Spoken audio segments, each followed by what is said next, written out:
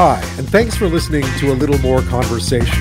I'm Ben O'Hara-Byrne. Today we meet a father whose journals of his daughter growing up and advice he gave her as she left for college is inspiring other parents to follow suit.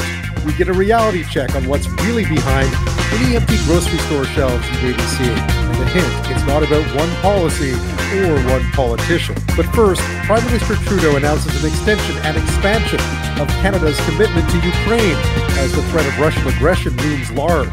We ask, is it enough? Prime Minister Trudeau confirming that a military training mission in Ukraine that had been set to expire in March will be extended for another 3 years and expanded. I've authorized the Canadian Armed Forces to deploy 60 personnel within days to join the approximately 200 women and men already on the ground, with further capacity to increase the number of people on the ground up to 400. Ottawa will also be sending non-lethal defensive military gear and provide further intelligence and cyber defense support. This also includes a provision of non-lethal equipment, intelligence sharing, and support to combat cyber attacks. Our ongoing commitment to Operation Unifier guarantees the Canadian Armed Forces continued support of the security forces of Ukraine so that Ukraine can defend its sovereignty, security, and territorial integrity. Operation Unifier is that training mission in the country that will be extended and expanded. Well, this announcement comes as tensions remain high with more than 100,000 Russian troops massed on the country's border with Ukraine. Joining me now to look into this is Dr. Auriel Braun, Professor of International Relations and Political Science at the University of Toronto and a Center Associate at the Davis Center for Russian and Eurasian Studies at Harvard University. Welcome to the show, Dr. Braun. Hello. I mean, we've been expecting this announcement in some form for quite a while now. It is extended and expanded, Operation Unifier, some other things added in. Add it all up, and what message is it sending tonight? We have to look at this at different levels. At one level, the reality is that Russia is conducting a large-scale psychological war against Ukraine, which could turn into a kinetic action. And at the moment, it is trying to isolate Ukraine, that is the Kremlin, and to demoralize Ukraine. So any help, of course, is welcome. Any contact with Western countries, any kind of commitment sends a positive message. And for that, I'm sure the Ukrainian government is grateful and looked at it from that perspective. It is something that is positive.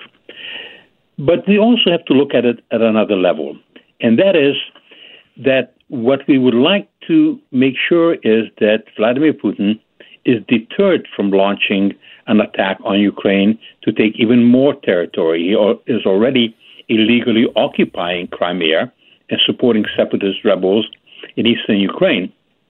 Something like 14,000 Ukrainians have already died in this conflict since 2014. Now, in order to deter Russia, Ukraine cannot be viewed by the Kremlin as a soft target. They need more than just diplomacy. Diplomacy is essential, and diplomacy, of course, is preferable to armed conflict because armed conflict can escalate. But diplomacy needs to be backed up with some military dimensions as well. And we, therefore, have the Ukrainian government pleading with the United States, with the Europeans, with Canada. They're saying that they do not want our troops to fight for them. They would do that fighting because they're fighting for their territory, they're fighting for their nation, but they would like to have defensive weapons. And we in Canada have not come through on that. Yes, we are going to send them binoculars, thermal binoculars. We're going to send them tactical medical bags, some body armor, some metal detectors, but we're not sending them anti-tank weapons. We're not sending them anti-aircraft weapons. United States is allowing a trickle of that, perhaps too little, too late. I hope not too late. The British are delivering some javelins, but despite the pleas of Ukraine, and they really asked for three things. They had asked for defensive lethal weapons so they can try to deter Russia. They had asked for enhanced sanctions, because that is also very, very important. And they asked for the continuation of the military training mission. We only delivered on 1 out of 3.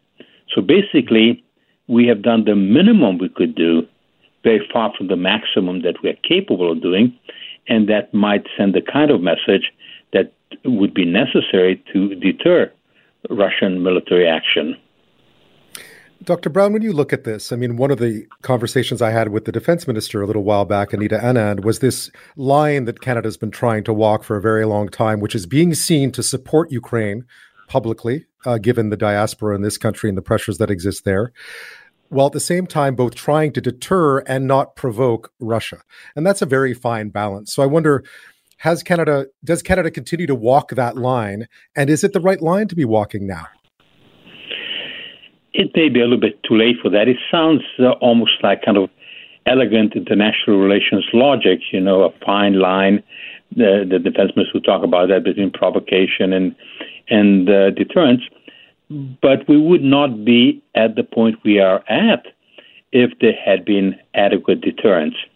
If the United States had acted much earlier and there had been different signals. Every time Mr. Biden has negotiated with the Russians, there has been escalation rather than de-escalation. So, in fact, the West collectively has to enhance deterrence. And Russia will always claim that it's provoked. It is using the Soviet lexicon, where whenever the act is as a result of responding to provocation, aggression is defense, occupation is liberation. So we have to be very wary about taking at face value the declaratory or propagandistic statements that Moscow is making. We have to look at what is happening on the ground. And what is happening on the ground is that Russia has already committed flagrant aggression in Ukraine. In 2014, it illegally annexed Crimea. This was not just a violation of Ukrainian territory, but it was an assault on the very central precepts of international law. At the moment, Mr. Biden is negotiating, basically trying to get the Kremlin not to take more Ukrainian territory rather than reverse the aggression that has already taken place. So this kind of attempt to draw this fine line, we don't want to provoke the Russians, that ship has sailed. The Russians have 125,000 troops. They are forcing the West to negotiate with a gun to our heads, which is a kind of violation of any good negotiations, because you're not going to get a very good deal if you are, so to speak, under the gun.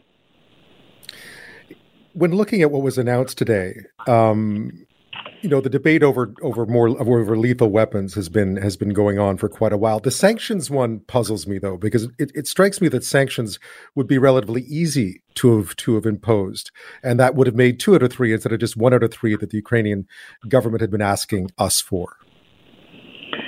Well, sanctions have consequences. If we think that sanctions only punish the target, we have to understand that sanctions are a blunt instrument, and there are costs to sanctions. And if you're going to apply sanctions effectively, you have to be willing to absorb the costs. And this is where countries like Germany have been an enormous obstacle to effective sanctions, because the Germans still import vast quantities of hydrocarbons from Russia. They have become very dependent on energy. Something like 40% of the natural gas that they're using is coming from Russia. And so you cannot have sanctions that don't cause some pain to the West. We have to accept that. And that has to be part of this larger strategic approach, where you use a multidimensional approach to basically deter action. And this is why, if I may just go back for a second to the defensive lethal weapons, it is not just the substance of it, but it's also the symbolism of it, because it sends a message to Moscow that the West is willing to act strongly to defend a country that is under the threat of absolutely unjust aggression from Russia, continuing aggression. So the entire package has to be part of this larger strategy. And the West, as it is led right now by the United States, does not seem to have that strategy. And Canada would have an opportunity to play a leadership role. Britain is beginning to do that. We could play that role as well because we are in North America. We have tremendous influence with the United States, and we may be missing that opportunity. Once the Russians invade, and then we just try to encourage some insurgency, it's a little late. This is the time to do everything that is possible. This is why we have to take into account what does it take to deter the Russians, and it's a psychological relationship. We have to force them into a calculation where Vladimir Putin becomes convinced that whatever he may gain from additional aggression would generate a cost that would be larger than the gain that he hopes for. And he usually looks for soft targets. He plays, we think he's playing chess, but in fact he's playing poker. And he needs to be made to understand the magnitude of the cost. And we have not been very effective. And sadly, though the Ukrainians will undoubtedly express gratitude for whatever they get from Canada, I get the sense that there's very deep disappointment in Kiev with the fact that Canada really has not come through in a way that many had expected. Dr. Braun, I appreciate your time. Thank you so much. You're welcome. This is a really nice story coming up. The video on YouTube is only 5.5 minutes long. It's called The Letter. It is a tribute to fathers from around the world as they offer advice at perhaps one of the most crucial times in any child's life, the moment when they head out into the world on their own, either to a school or a job or a life away from their parents. It is a message about empathy and empowerment, passion and purpose, acceptance and ambition. Hey, sweetie. I want you to know that I couldn't be more proud of you. You were leaving home and heading on to your big adventure. Know that I'm truly excited for you. These moments you are about to experience will define the kind of human you will become. And so, I wanted to give you some advice that I hope you'll carry with you and use whenever you feel like you need some of your old man's guidance. That short film, The Letter, is a reflection of words found on the Legacy Journal app, all of it inspired by the words and work of one single father, Ken Wimberly, who joins me now from Fort Worth, Texas. Welcome to the show, Ken. Hey, Ben. Thanks so much for having me. This is a remarkable story because it starts years ago, way, way back. More than 18, I guess now. How did it all begin for you? Yeah, crazy. My oldest daughter is now 19 years old and a freshman in college. And when she was just a little baby, less than maybe 6 months old, I started thinking of what I could do to just make sure that time didn't slip away and memories fade as I feared they might. And so I started a journal for her when she was 10 months old. And I wanted something that I could stick with throughout her lifetime with the intention that when she graduated high school, I would give her the stories of her life as kind of told through my eyes. And so I stuck with it on a monthly rhythm. I'd write usually one entry a month, sometimes a little more, sometimes I'd miss a month. But I just told the story of what it was like to be a new dad, what it was like to experience the love that she was bringing into my world. Wrote about the good times, the bad times, the struggles, the business failings and the business successes. And it's just was a beautiful thing that kept up through her life and then through her brother and now her other brother, who's 6 years old. I've been journaling to each of these children for all that time. And last year, Grace graduated high school, and I had the great honor and privilege of giving her those 18 years worth of the stories of her life. Congratulations, by the way. For our listeners won't know this, but Grace is going to Auburn, which is, I saw you get the hat, which is in a news story, which was really, really touching. What was her reaction to receiving? I mean, I gather it was about 270 some odd journal entries when you gave them to her. What was her reaction to this sort of chronicling of her life through your eyes? Well, it was beautiful, and I actually recorded the moment when I gave it to her because it was such a big deal for me. I'd been anticipating this for years, and she walked into our living room. She's like, "Why are there cameras set up in here?" I had three cameras set up to capture the angles. And I sat her down on the couch, and I had written her a letter just describing my love for her, my appreciation for the beautiful woman she had become and what she'd meant to me, just being her dad and having the honor of being her dad. And it was a super touching moment. She cried. I cried. She loved receiving it. It was so cool to watch her go through a lot of those entries, and just it sparked memories that she had forgotten all about. And frankly, I had forgotten about a lot of those times. And it was cool to go through those together and experience just parts of our life that we haven't been and revisited in quite a while. This is also something, and I'd love to get to the part of the letter, the advice that you give as she heads off. But Yep. You've also tried to encourage other parents, other fathers, to also chronicle, like you have. Yeah, 100%. As I was going through this early on in the first couple of years when I was doing that, it was just a really private journey that I was doing on my own. And as a few years went by, I started sharing that with more and more, certainly fathers and then even mothers as well, and just parents, and letting them know that, because it was really meaning a lot to me. I was getting as much out of it as I'd ever hoped to gift to my children, just from slowing down and capturing those memories.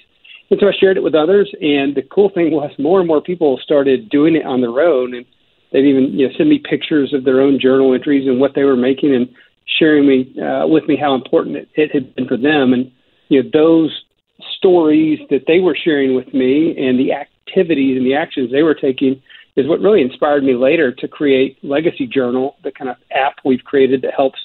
Now we've got tens of thousands of parents around the world in 70 countries using it.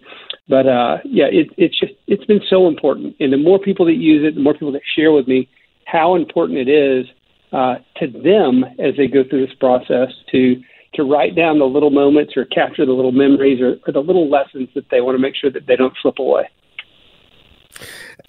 You must hear some remarkable stories, Ken, from fathers around the world. What are some of the things? It strikes me, even in reading, sort of listening, watching that video, that so many of them are profound. At the same time, so many of them deal with sort of very everyday kind of stuff that I guess sometimes we don't stop to think about enough or don't stop to remember enough. So it's good to write it down.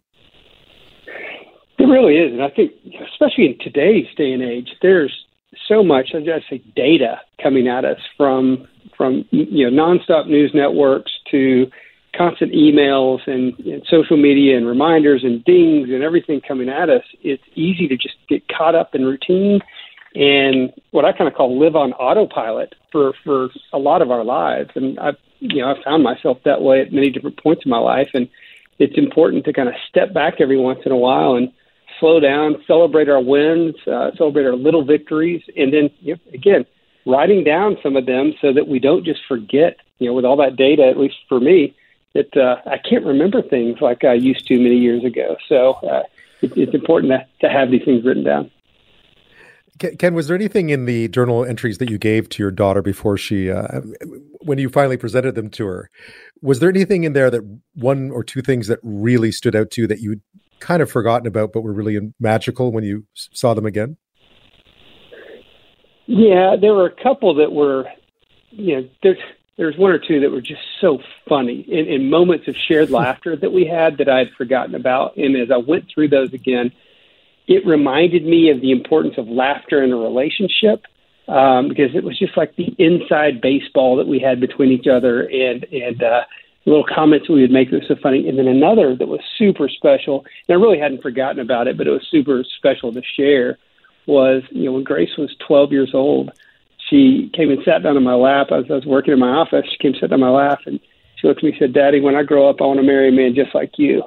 And it absolutely melted my heart. It validated everything I'd been trying to do to be a great dad. And I immediately, when she went down for bed that evening, I immediately opened up her journal and wrote in that how impactful that was for me, how important it was for me, and that I will treasure those words until the day I die.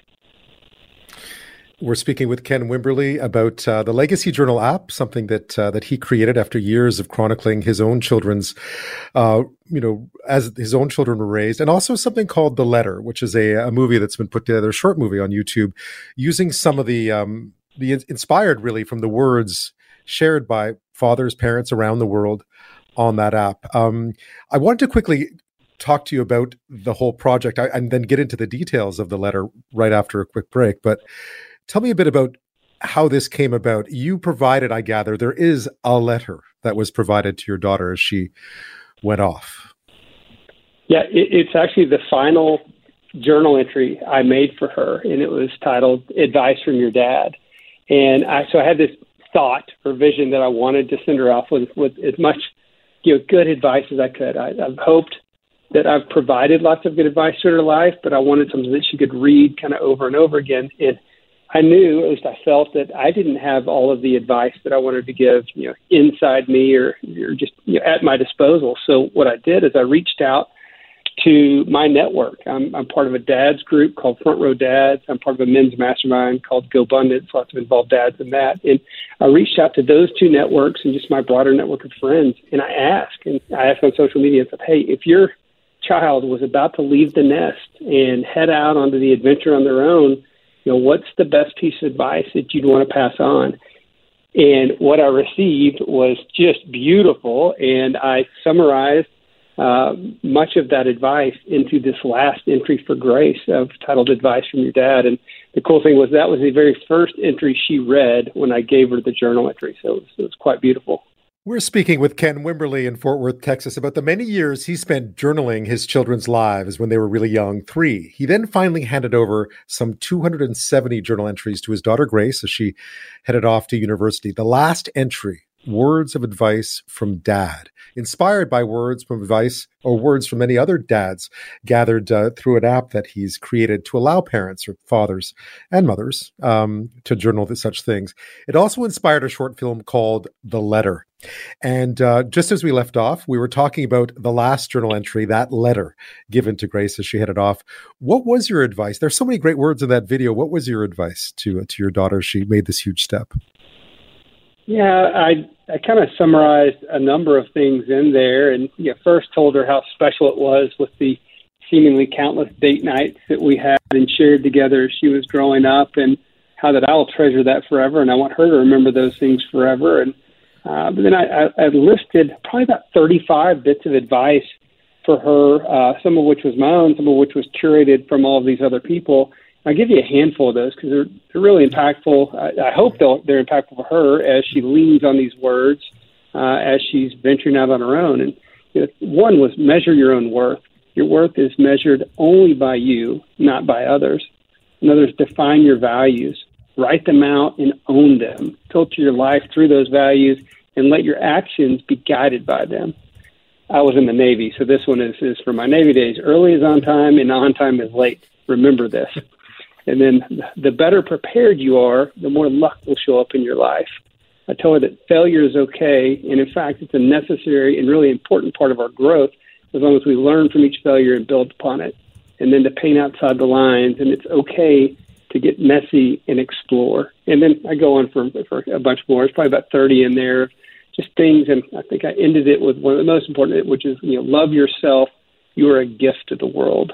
So just little words of hopefully wisdom, advice, guidance that she can lean on in times when she might need it.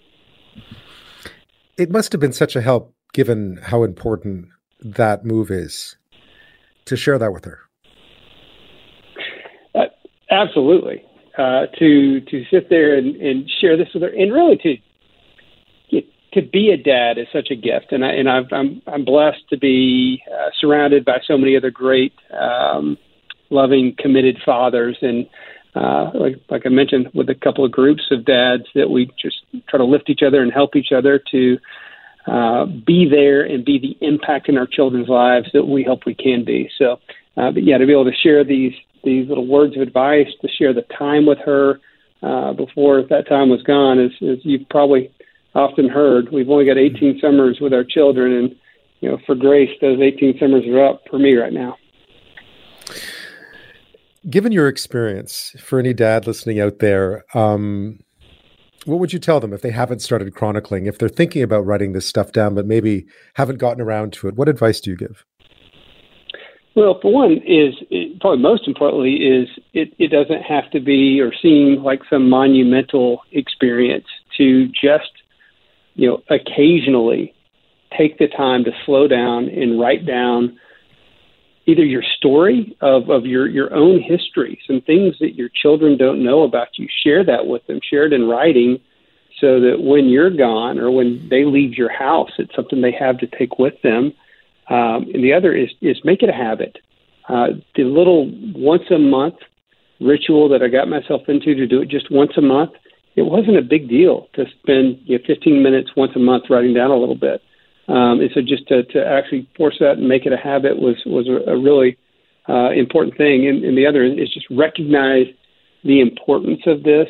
My mother passed away last year, and as we sorted through all of her belongings, I found 3 letters that were written to my mother from my uncle, so from her brother, about their parents, my grandparents. And those letters were just a wonderful story about the kind of upbringing that they had and about their parents and about really my grandmother's support of my grandfather as he was venturing out to start a business on his own and try to build his career and do the things that he later went on to do, and really the support that she provided him. And those were stories that I had never heard before. And I can tell you that the most valuable thing I was left with from my mother's passing were those 3 letters right there. So for us, if we can write a few stories of our own lives, one day when we're gone, I promise it will be the most valuable things we can leave our loved ones.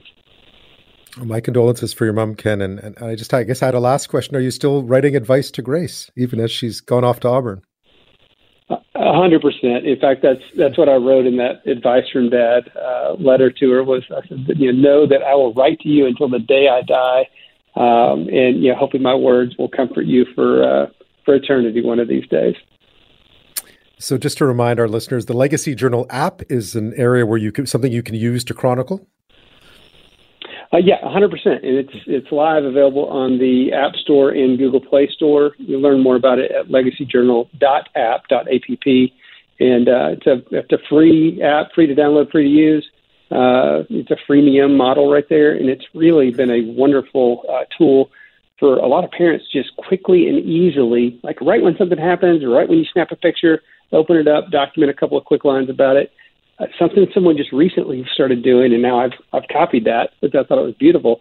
Snapping pictures of your kids' artwork, because I don't know, a lot of us have parent guilt when we throw away our kids' artwork. I know I do. And so I just started snapping a picture of Kai's artwork when he comes in. He's in kindergarten right now. And it's been a great way to quickly save some of those little things forever. Ken, it's been lovely to speak to you. Thanks so much for sharing all that you've done. Really fascinating and inspirational as well. Thank you so much for having me. I really appreciate it. That was Ken Wimberly from Fort Worth, Texas, creator of the Legacy Journal app, a journaler of his own child's upbringings, including his eldest daughter, Grace, who he presented with more than 270 journal entries, including a letter to her, advice from Dad as she left for university last year. We've been seeing a lot of politicians raising the alarm these days about the state of the nation's grocery store shelves. Well, I like to say partisan politics is easy. I understand supply chains are not. So let's push the political agendas aside and get a good look at what's really happening. To help us do that, I'm joined by Gary Sands. He's the Senior VP of the Canadian Federation of Independent Grocers, representing some 6,900 grocers across the country. Welcome to the show. Thank you for having me. Gary, I know it's not an illusion because people are seeing different things depending on where they are. There are some supply chain issues in the system right now. They definitely are. There's a number of factors. It's almost like the perfect storm. I mean, we've had Omicron has been ripping through the entire supply chain over the last few weeks. That has added to the labor shortages that we've already been experiencing, particularly over the last couple of years because of the pandemic. And that's the absenteeism rates. They're ranging from about 15 to 25% throughout the supply chain.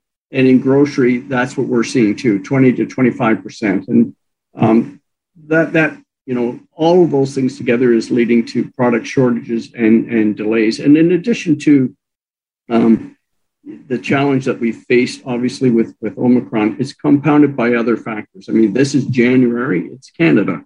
So there's challenges with the weather. In British Columbia, we had catastrophic flooding to the damage to the infrastructure. In fact, some of the BC grocers, I'm sure, could be forgiven if they saw the four horsemen of the apocalypse pull up into the parking lot to say it's just another day at the office. And of course, we had the recent vaccination mandate implemented by both the Canadian and U.S. governments. And again, that's compounded the difficulties that we're already facing. We actually don't oppose the mandate at all, but we're aligned with, I think, most of the other parts of the industry, the supply chain, is saying that should have been pushed back by at least 2 to 3 weeks. Yeah, I mean, one of the things I've always noticed is that partisan politics is simple and supply chains are not. Right. So do you have an idea of what impact the mandate is having? Because we've seen a lot of politics around the impact it might be having on grocery store shelves. It's just really difficult to come up with a percentage or point to any one thing. It's just, again, it's the cumulative impact of all of these things together. I mean, the Canadian Trucking Alliance tells us that 90% of their truckers are vaccinated. So the rest of them are, I suppose, on this freedom convoy, which we think could be a food convoy, not a freedom convoy, because of challenges that we're facing. But it really is an impossible question to answer. And I think it's disingenuous of anyone, politician or anyone else, to point their finger at one thing and say, aha, having supply shortages and point to an empty shelf. It's just not the reality. There's just so many things that are impacting us, and that's the reality. Where are stores having trouble keeping up? I read an interesting quote today that, the Canadian food system rides on the back of a truck, particularly, in the winter. Where are your members having trouble keeping the shelves stocked these days? The top ones that we're seeing right now are obviously fruit and vegetables, especially in Canada. Again, it's January, so we don't have that domestic production to augment the shortfalls that we're experiencing with imports. So that's top of the list. We're also seeing cereals, soups, and spices are in short supply. But I want to make it clear that it's hit and miss. I mean, I'll look at it just from the perspective of the independent grocers. So you have 6,900 independent grocers in Canada. Most of them are in a myriad of semi-rural, rural, and remote communities in this country. So what they could be getting on their truck this week could be much different than what the chain in Victoria or Vancouver or Toronto or Montreal gets. So we're seeing different products shorted in different parts of the country. So yesterday, believe it or not, in Northern Ontario, meat was an issue. In Newfoundland, it was dairy products. So again, this is a big country and we're experiencing different things. But if there was one thing in common, I would put fruit and vegetables at the top of the list, produce. And I'm back with Gary Sands, Senior Vice President of the Canadian Federation of Independent Grocers, for a reality check on the state of the country's grocery store shelves. With all the politics and finger pointing, we left off talking about the complexities of supply chain issues and how shortages will show up differently across the country, if at all. And Gary, you were about to explain how you can have a yogurt shortage in Newfoundland, but a steak shortage in Northern Ontario. Because it's an interdependent, interconnected, but also complex supply chain that we have in Canada. Everybody has their own supplier. So you have a different supplier, you have a different vendor. It's just who you're dealing with. So even in Newfoundland, for example, a lot of the product, it becomes more difficult in the winter months to get across. A lot of product is actually shipped to Newfoundland by ferry. Well, that's not easy all the time in the winter. So some of those challenges we tend to forget in different parts of the country. And again, weather can impact different parts of the country at different times. And particularly, again, for the rural and remote communities, that's even more of a challenge. That can be, we've had members report to us where they haven't had a truck this week. So for that community, not just for that store, but for that community, that means no replenished whatever is coming in, because usually you're looking for cost efficiency. So a lot of stuff will come in on the one truck for smaller stores. Some of the truckers in that convoy could certainly be doing some of those interprovincial or in-provincial deliveries these days, I suspect. I'm speaking with Gary Sands, Senior Vice President of the Canadian Federation of Independent Grocers. We're talking about what we're seeing, supply chain issues for grocery stores across the country and what it really looks like on grocery store shelves. Do you see any relief in the near term? We do. We have been in contact and are part of the discussions with governments across the country and with science tables. And we are being told that all the governments are telling us we're seeing positive signs, actually, that the trajectory for Omicron could be headed on a downward trend in the next few weeks. And that, by the way, is one of the reasons why we asked for the trucker vaccination mandate just to be pushed back for a couple of weeks to make it coincide with that downturn.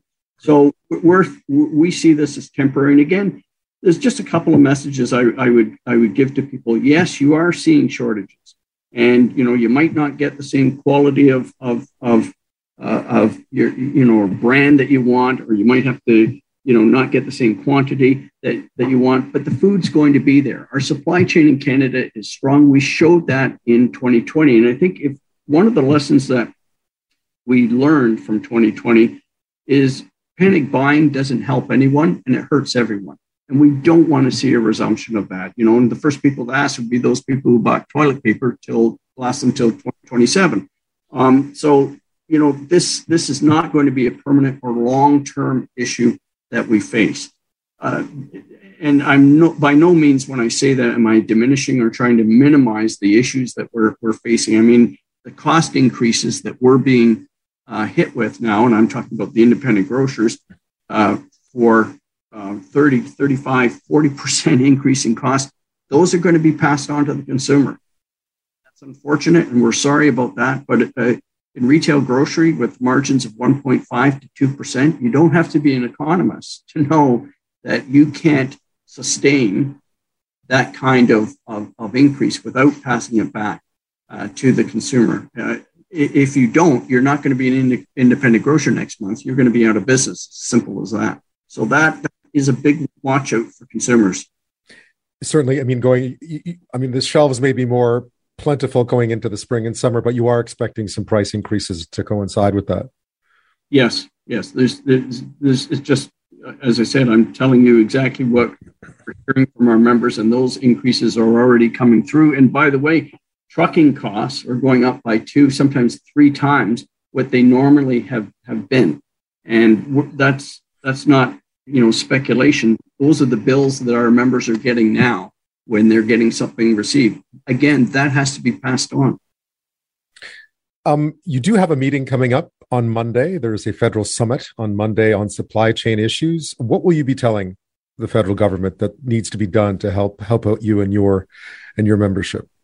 I think the main message we're going to be delivering is to remind them that the independents, as I said, are in communities that are semi-rural, rural, remote communities. We also service a number of Indigenous communities, and there's no other grocery store in that community. That's it. So if we're having supply issues and pricing issues and product shortages, delays, whatever it is, we need to keep a closer eye on that as a country, not just as an industry, but it's incumbent upon governments to be paying very, very close attention to that. So, for example, if trucking costs are going up by 2 to 3 times what they normally are, governments need to be asking some tough questions of the trucking industry, to be candid with you. Are truckers getting 2 and 3 times an increase in pay? I don't know. Maybe they are. We need to know that, because on behalf of those communities that we serve, we have to be able to explain to the consumer why those prices are going up.